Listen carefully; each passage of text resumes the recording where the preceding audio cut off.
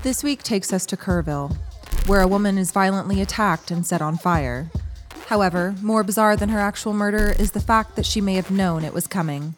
This is episode 57 of Texas 1031.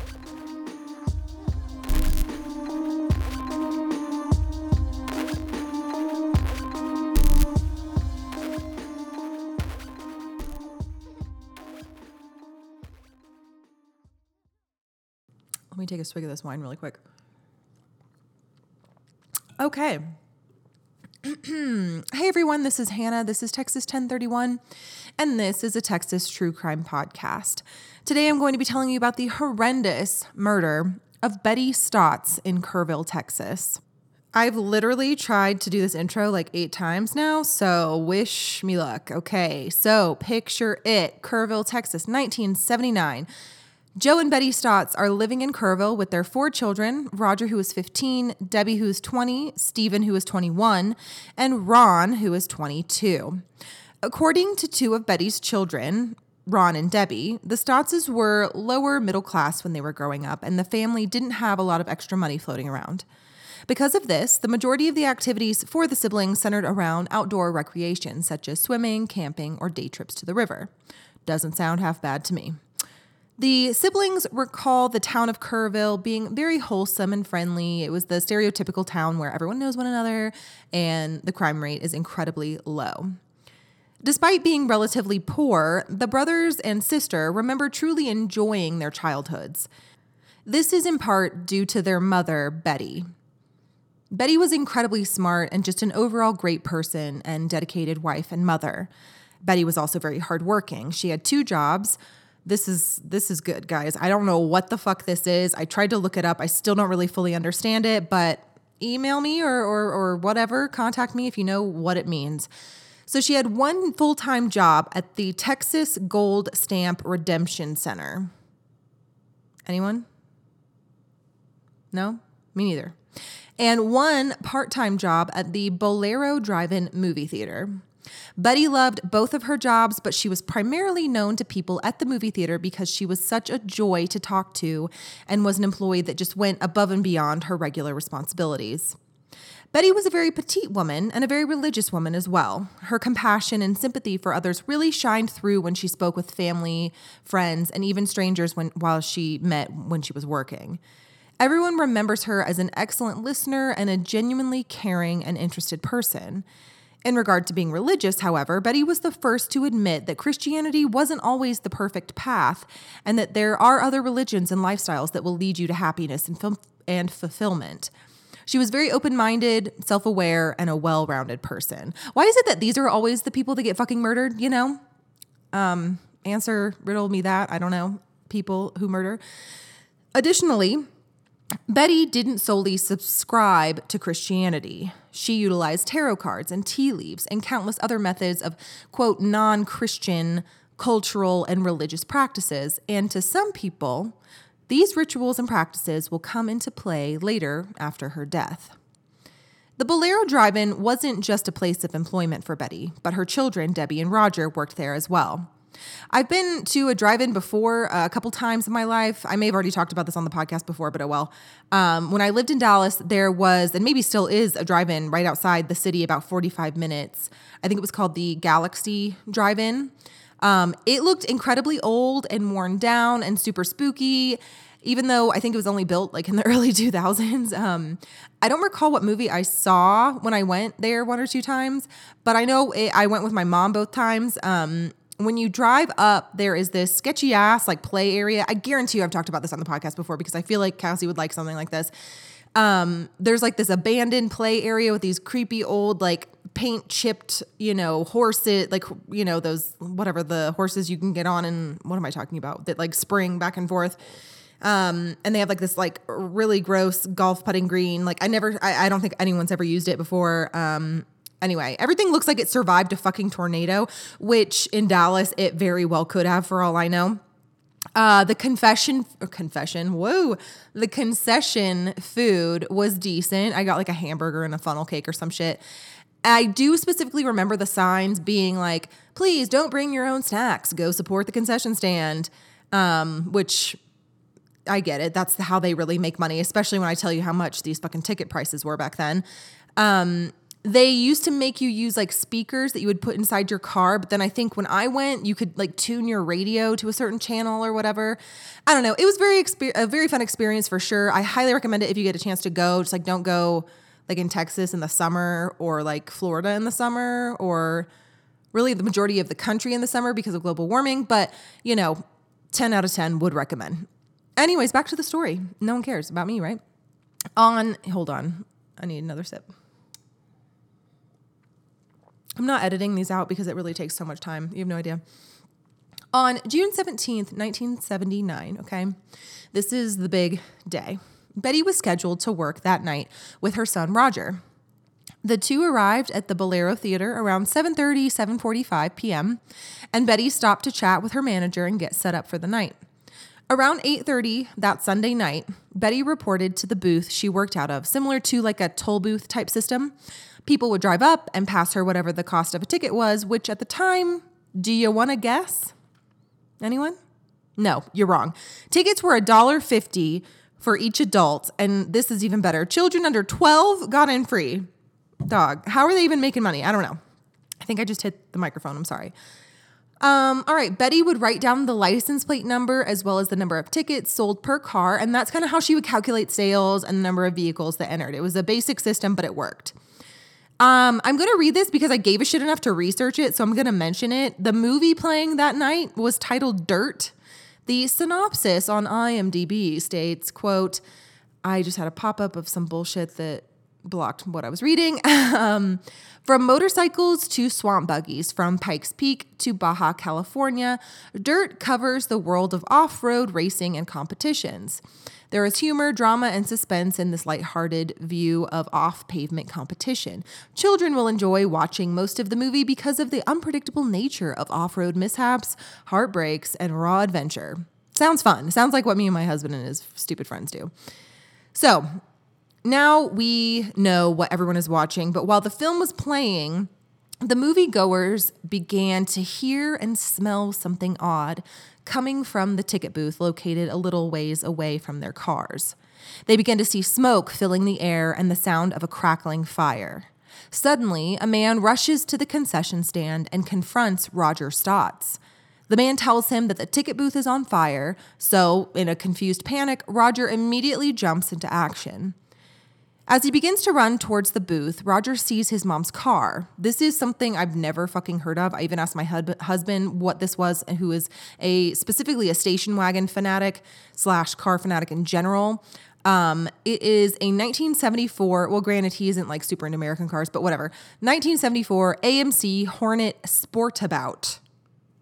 I looked it up. It's a pretty cool car. I may post it on Instagram. I may not. It may not be relevant. I don't know. There weren't a lot of photos regarding this case besides the guy who did it. So whatever, not relevant. So Roger sees his mom's car, this 1974 Hornet, near the ticket booth, and there is some random guy moving around inside his mom's car. Roger gets right up to the car and looks inside. He sees his mom's purse on the front seat, and the stranger is just sitting there in the driver's seat, not moving. To me, that's just such a creepy image. I don't know, like there's so much chaos going on, and then this guy is just staring straight ahead, not giving a fuck, being super weird. But he did it. The ticket booth is still up in flames, and Roger yells at this guy, "What's happening?" And the guy responds with, "I'm looking for someone." Right. The man leaves it at that, as you do, and begins to drive off. But he drives in the direction of the screen at the drive-in theater, making it seem like he's going to go watch the fucking movie that's playing. Casual. Roger is super confused, as anyone probably would be. This whole exchange for him was a total mindfuck. He's thinking, like, where's my mom? Why is this dude driving my mom's car with her stuff in it? Why is the ticket booth on fire? All of this is just happening at once, and he's freaking out. Meanwhile, several drive-in patrons head over to the ticket booth to see what the deal is. They notice the flames are increasing and the fire is getting worse and worse. Some of them even try to open the door to the booth, but it's locked. Plus, it's too hot to really touch to be opened manually anyway. So some motherfucker gets smart and calls the police and fire department. At this point, everyone was really hoping that Betty had made it out of the ticket booth before it caught on fire, but they were worried that she may have gotten stuck inside and was incapacitated while the fire was burning away. Half of the audience was oblivious to the fire at the booth, and they carried on watching the film, which is weird in itself, how so much stuff could be happening and you are completely unaware. But the other half that was closer to the booth was gradually getting more worried as the fire obviously, was getting more intense. Finally, emergency services arrive and begin to assess the scene. Roger approaches the police and explains to them that his mom was working inside the ticket booth that night, but he wasn't sure if she was still in there or perhaps, she had gotten out and was just missing or somewhere else on the theater grounds. He also tells them about the weirdo inside of his mother's car. He isn't sure where the car is in the midst of all the other cars on the lot, but nonetheless, he is able to tell them what his mom's car looks like and what the man looked like to the best of his abilities. While the police begin to search through the sea of cars still at the theater looking for this man, the fire department is having a really hard time gaining access inside the booth. I don't understand why. It's never really explained. I don't understand why they can't just break down the structure because it's only made of glass and metal, but what do I know? It could make it worse. Maybe they're trying to ensure if it is a crime scene, that they're doing everything they can to preserve it. I'm not sure. But I mean, at the same time, if there's a possibility of helpless life inside, I feel like that's a bad call. But again, what do I know? I'm not a fucking firefighter. According to the police and arson reports, the owner of the theater actually had to be called to come and unlock the ticket booth with his key. That's just bizarre to me. Like, I don't know. I don't know why they didn't just try and bust down the windows and doors to confirm Betty was in there or not, but regardless, we will find out soon enough. The owner, a man named Howard Hagel, Forensic Files, comes and unlocks the booth for the police and firefighters. When they opened the door to the booth at the time, they couldn't be 100% certain, but responders found what would be the body of what most likely was Betty Stotts, at least based on the person's stature. The person's face was burned beyond all recognition. That's such a cliche phrase, but it's the truth. The police and firefighters enter inside the booth and see that not only was there a deceased person inside the structure, but there is a ton of debris everywhere. Several chairs, a telephone book, a clipboard, etc. All these things were completely charred. At this point, Roger was separated from the scene and placed into the back of a police cruiser for safety purposes. And the remainder of Betty's children and family were gradually being notified of what happened to her. Once the fire is out and the ticket booth has been assessed, Betty's remains would be taken to the morgue for examination while law enforcement and the fire department began to go through all of the debris left in the booth. Investigators were able to determine that the fire had started in the southwest corner of the little kiosk. Everything inside the booth, including Betty, was black and covered in ash. The only items left seemingly untouched, this is kind of fucking spooky, you guys, was Betty's notebook that she carried with her at all times, as well as her Bible. Literally pieces of paper, one of the most flammable substances on the planet is left unburned. Spooky. Love it. While the arson investigators are doing their thing, police are attempting to track down this male subject that Roger described seeing moments before he saw the ticket booth inundated with flames. Police are easily able to locate the AMC Hornet, it's a very specific vehicle, that belonged to Betty in the theater lot. The man was still sitting inside the car and casually watching the movie.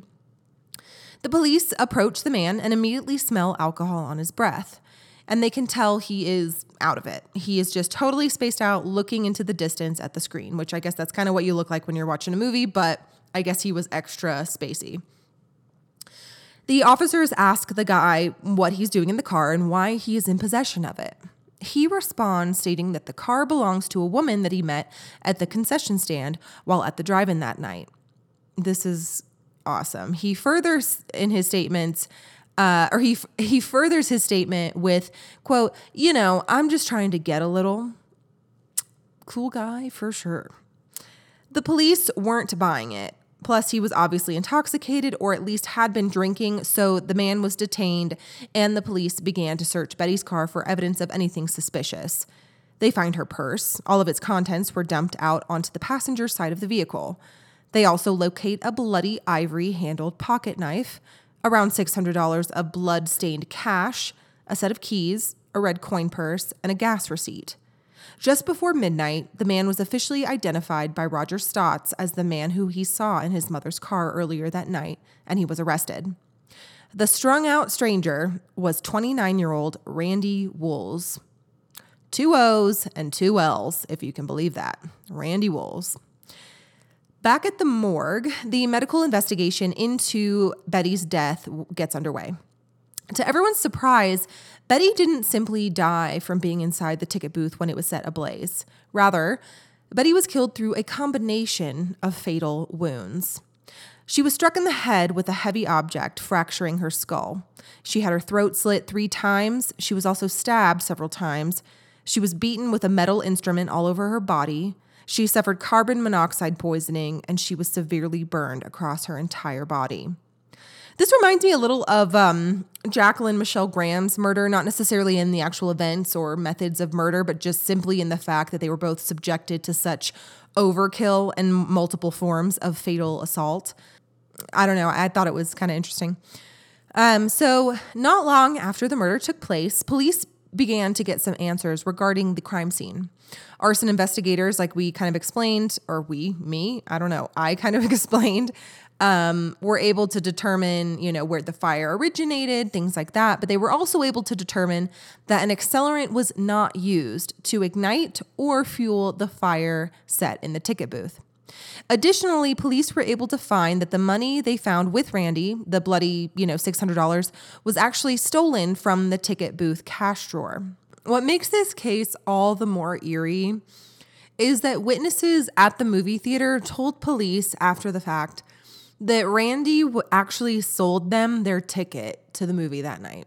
One of them even noticed that there was smoke coming from inside the booth when Randy was exchanging their money for a ticket.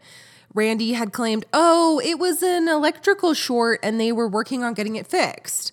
Meanwhile, Betty was already beaten and dying, and Randy probably realized, oh fuck, the line of cars is getting longer and piling up. Maybe I'll just sell these tickets until the movie starts and then start the fire or get rid of the evidence or whatever his thought process was. To me, this aspect of the crime becomes very important later when his defense claim is brought forward. I think that him knowing, and maybe this is a little questions and theories too early, but I think that him knowing that he has to pretend to be, filling in for Betty as a ticket booth employee until the rush of cars dissipates shows that he was very aware of what was happening and what he was doing.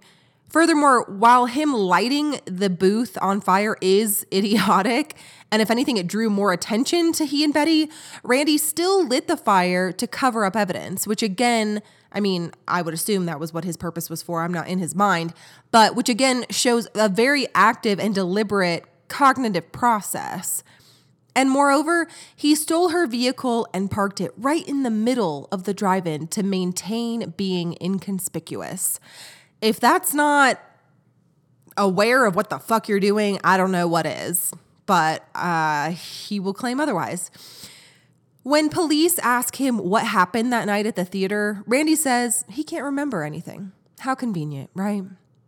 Well, this is most likely due, this is a first, you guys, this is most likely due to the fact that this motherfucker had injected himself 40 times or more with syringes of liquid Valium that he had stolen from a veterinarian clinic during a burglary. He denies being involved with Betty's murder or the arson or any part of the tragedy at the theater. Okay. So without much more to go on, the police seize Randy's clothes due to the fact that there is some blood on them, and he's denied bond and scheduled to sit in jail while the police keep investigating. Randy is able to contact his wife and his attorney as well. His wife pretty much tells him to kick rocks and doesn't want to help him. Good for you, girl. To ensure that they 100% have the right guy, the police do a full investigation into the hours leading up to Randy murdering Betty. So, just because he has her car, they want to make sure, just because he maybe stole the car doesn't mean he lit the fire, doesn't mean he killed her, but most likely he did, but let's just, make sure before we take this to court, right? Which is great police work, as you should do. Be 100% certain. Randy supposedly spent most of the afternoon at a park with two of his friends drinking beer, and at some point they decided to go to the drive-in, a bit of a Sunday fucking fun day. It is Randy with his two friends, who are a couple, and the couple's kids. In total, it's 5 of them plus Randy. The couple drives separately from Randy, but they all make it to the drive-in theater. At some point, though, Randy walks off and they never see him again. More confusion, however, in this group of friends is that the group was waiting to meet up with another friend. His name was Ron, different from the Ron Stotts mentioned at the beginning of the story. Ron tells police that shortly after he arrived to the theater, he greets his friends, including Randy, but before he could say hello, he saw Randy walking towards the entrance of the drive-in, holding a fucking tire iron. Ron confronts Randy and says, hey, where are you going? What are you doing? And Randy says that he is going down the street to fix his flat tire, even though Ron can clearly see Randy's car just a little ways off in the distance, not down the street like Randy claims. Ron just lets it go and doesn't question Randy. Obviously, something is off, and Ron doesn't want to make things worse with Randy. Again, this is just another moment where I think Randy's brain is functioning just fucking fine. Maybe not correctly, but it's working. He knows he's about to go into the ticket booth and injure or kill anyone who gets in his way. He makes a conscious decision to take a weapon, lie to his friend Ron about what he's doing, even though it's very obvious what he's not going to be doing, even though what he's lying about, and heads toward the booth. Police theorize that when the group of friends entered the line to get tickets to the movie, Randy saw Betty. He saw her size and her potential vulnerability. He also saw how many cars were at the movie that night. Popular fucking movie.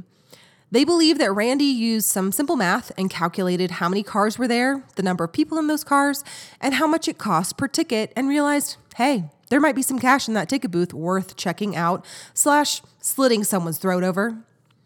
So after the barging into the booth, Randy bashes Betty's head in with the tire iron. And at this point, she is on the ground and struggling. This is when he has his, oh fuck, there are cars and people lining up for this movie. I guess I have to act like I work here and sell some shit moment. During this, Randy manages to stab Betty repeatedly, obviously slit her throat, and set her on fire. He takes the cash from the cash register and proceeds to her vehicle, where he accidentally, completely happenstance, meets up with her son, Roger. The police are continuing to build their case against Randy Wools, but in the meantime, the Stotts family is going through the grieving process of losing Betty.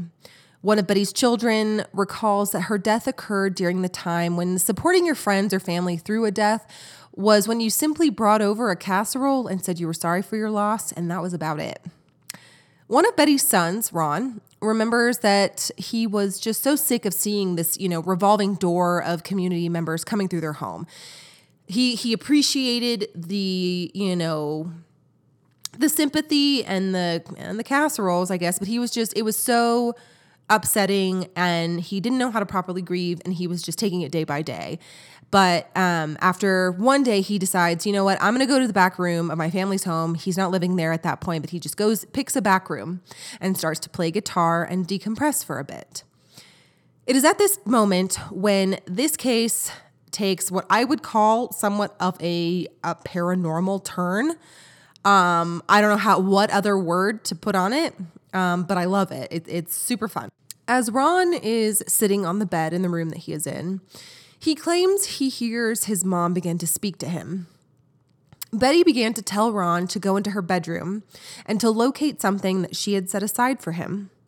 He says that he was immediately drawn to this set of desk drawers, and when he went to reach for the top drawer, he hears his mom say, "No, not that one, the next one." So he pulls open the second drawer.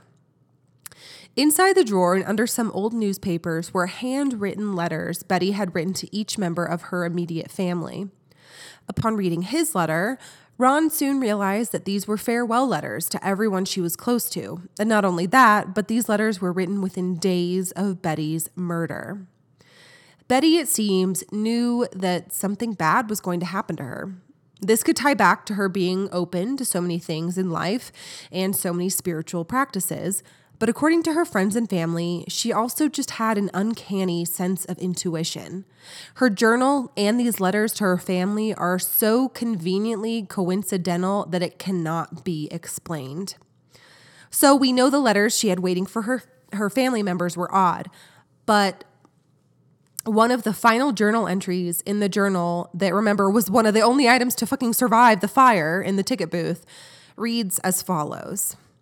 The burning and cutting of oneself for natural self is sorrow, and when it's all gone, the higher self is left. This is the last I will write to express myself. Spooky. I'll give my opinion on this during questions and theories. Unfortunately, the good old 1979 media jumps on this aspect of the case and runs with it.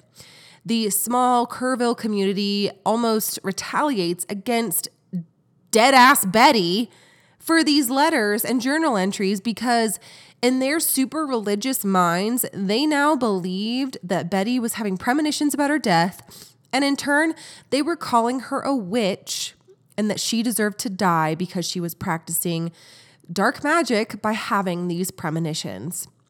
Some even said that she got what she deserved because witches get burned. I just have no comment on that. That is, I guess I do. That is so small-minded and absurd. Fuck those people, especially because these letters and her journal are all real, proven pieces of evidence. Intuition is also very real, in my opinion. And what happened to her and how she was murdered was extremely real. I don't understand why people are being so lame about this. What does being a witch or getting what she deserves have anything to do with her death? Literally, go bite a fucking curb. But that's just me. So back to this piece of shit Randy. Who really was this Randy Wolves character, okay? Randy Lynn, as I should be calling him, Randy Lynn Wolves had been a construction worker in Medina? Now I'm questioning myself. Throughout his 20s, he also had a decent criminal history, that of which he blamed on drugs every single time. I love these, okay? So his previous convictions included burglary, auto theft, burglary with intent to commit theft, so he almost stole something, sale of marijuana, burglary at night, love the specificity there, and another auto theft. So clearly, stealing cars and stealing from people is his bag. Nothing super violent, though, so that's also interesting. Additionally, Randy would claim he was a 9th grade dropout and he was introduced to drugs when he was just 13 years old. After he was arrested, Randy immediately retained an attorney. They had a plan of defense that I wouldn't say was necessarily strong, but it did have some decent mitigating factors. Unfortunately, however, those factors also worked in the aggravating category as well, in my opinion. His attorney held a press conference that, again, in my opinion, really backfired. His lawyer told the public that Randy had been a habitual drug user for years and years, and he had even tortured animals in his past. Not great. Additionally, Randy was, to put it lightly, a racist. He had swastika tattoos and was known to be an extreme bigot. If your attorney is giving press releases about this shit, good luck in trial, homie. Like, my God. Randy's attorney attempted to humanize him by telling the public and the jury how Randy was a married father and was simply a misunderstood drug addict who needed help. Research into this case showed that no one is really sure of Randy's entire past. There doesn't seem to be any documentation regarding his upbringing or his family life before he dropped out of school, like he claims. But I think it's safe to say it may not have been the best due to what kind of man he developed into, but who knows? So if you're counting, he's got 2 out of the 3 of the McDonald triad, which is a bad look. Plus, we don't know. He could have pissed the bed growing up and he'd have all 3, and then he'd be this textbook example of a likely undiagnosed psychopath. So that's good news. Anyhow, Randy is officially charged with robbery, burglary, arson, and capital fucking murder. If only he'd raped her, then he would have committed like all of the FBI's violent felonies in one go. Wouldn't that have been fun? Unsurprisingly, Randy enters a plea of not guilty. Big shock. Randy's defense was that he, quote, flipped out on drugs And he couldn't remember what he did and had no idea why he would have, because he was, quote, out of my mind. This is a great defense, super great defense. There was so much publicity and media coverage by the time Randy went to trial that there was actually a change of venue, not surprising. Luckily, though, Randy was found guilty and sentenced to death. His response to receiving the death penalty was, quote, "I guess it's showtime." Like, what? The coolest fucking guy. Like, what? Why are we even killing him? He's so cool. He's the kind of guy who says dumb phrases like, "I'll sleep when I'm dead, man." Like, go away, you fucking loser. Anyway, sorry. During his automatic appeals process, Randy is quoted as saying, "I am being executed for a crime I can't remember committing. I was flipped out on drugs. I don't know what is supposed to be done with me. I don't know whether I deserve a life sentence. I feel like death is a little severe for something that was a mistake." Literally suck a dick. That's what they all say, but fine. They said, "I beat this woman down with a tire tool, cut her throat, then I piled everything in the booth on top of her and set it on fire. Then while the booth is on fire, I'm sitting there selling tickets to people coming into the show. Then I get in the car, drive inside the show, and I'm sitting inside the car when the cops get there. It's obvious I was totally out of my mind." Like, thanks for the recap, Randy. No one cares at all. Randy was originally scheduled for execution on July 10th, 1984, but he was finally set to be executed on August 20th, 1986. He was 36 years old at the time of his execution and was transported from the Ellis unit to the Walls unit, which housed the death chamber. Guess what, guys? We have a final meal request. It's been a while. He gets, nothing too exciting. The standard 2 cheeseburgers, french fries, and an iced tea. Not mad about that one. Probably the only good decision he ever made. According to Murderpedia, Randy Wools had 2 personal witnesses. I've never seen this listed anywhere else, documented wise. So they wrote that he had 2 personal witnesses at his execution were his aunt, June Hind Mills, and his cousin, Natrona Mills. Forensic Files, Natrona, what?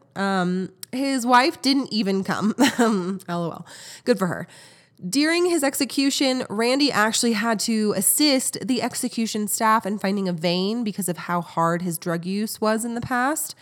They spent quite a while trying to locate a usable vein, but he finally had to say, "Hey, here, this is how you tap into a vein over here," which, isn't really what you want in the midst of an execution. You kind of want this guy to still remain a piece of shit and not acting like a human assisting in his own death. I think that was an odd moment for people and prison staff, psychologically at least. Nevertheless, the drug was pushed through his veins through a spot on his scarred arms. The needle was inserted near a tattoo of a buzzard grasping at a syringe and next to a swastika and a Grim Reaper. Cool guy. In his last statements, he said, "I'd like to say goodbye to my family. I love them all. I'd like to tell the people fighting the death penalty to continue their work." Yeah, I bet. "I'm sorry about the victim and family, and I wish there was some way I could make it right." That's literally what he said. Like, go die. Thank you so much. And that is the murder of Betty Stotts. Fuck you, Randy Wools, and on to questions and theories. Number 1, perhaps the biggest question for me was, did he really not remember anything? I think the fact will never truly be known, but it really doesn't matter because at the end of the day, I think that he showed intent in every action that he did, and that speaks volumes. The violence and overkill he enacted upon Betty was just unconscionable. Whether Randy remembers what he did or not doesn't really matter. To me, at least, his drug and alcohol abuse are not an excuse. If anything, they could have been triggers enabling and assisting him in committing such a violent murder. But, I also question that theory because if he was high on Valium all day from shooting up 40 plus syringes, then why had he only acted violent at that point at the theater and not at any other point in the day? To me, that shows he could just be a violent man who has such a high drug tolerance and he can hold his shit together and act natural and calm and lie to people's faces all the while committing a heinous murder for drug money. I don't know. I'm kind of torn. Number 2, in my research for this case, it was mentioned that an overuse of a drug or mixing a drug with other substances can cause an opposite effect. For instance, Valium is supposed to have a relaxing effect and it's supposed to assist with, anxiety/panic disorders, among other things. If you ingest too much or ingest any amount improperly and mix it with alcohol or other drugs, it can have the reverse effect and cause someone to have, an opposite reaction. This can include, low impulse control and hostility, among other negative side effects. This has been posited, as a reason for his unusually violent behavior.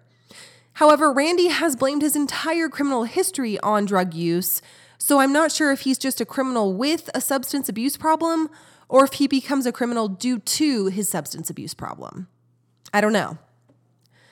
Number 3, like I mentioned, if he has this long history of drug and alcohol abuse, then maybe he committed the robbery and murder for money to support his drug habit. I know heroin was on its way out and cocaine was coming back into fashion as the 1980s approached, but still, if you are subjecting your body to essentially an animal tranquilizer rather than buying a drug with a similar effect, then you've probably got a big fucking problem on your hands.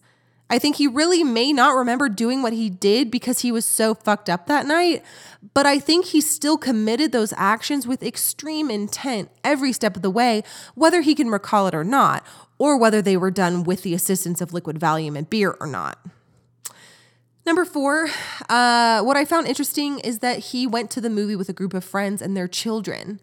Were the parents not worried about their kids being around Randy, especially if they knew about his drug use? Were they drug users too, so they thought nothing of it? Also, he was a known racist and bigot. That's a huge fucking red flag, just like being a drug addict. Why would anyone be friends with someone that was outwardly and overtly racist, let alone let their children be around this man? I think that friendship situation is interesting, but it also may be irrelevant. I don't know.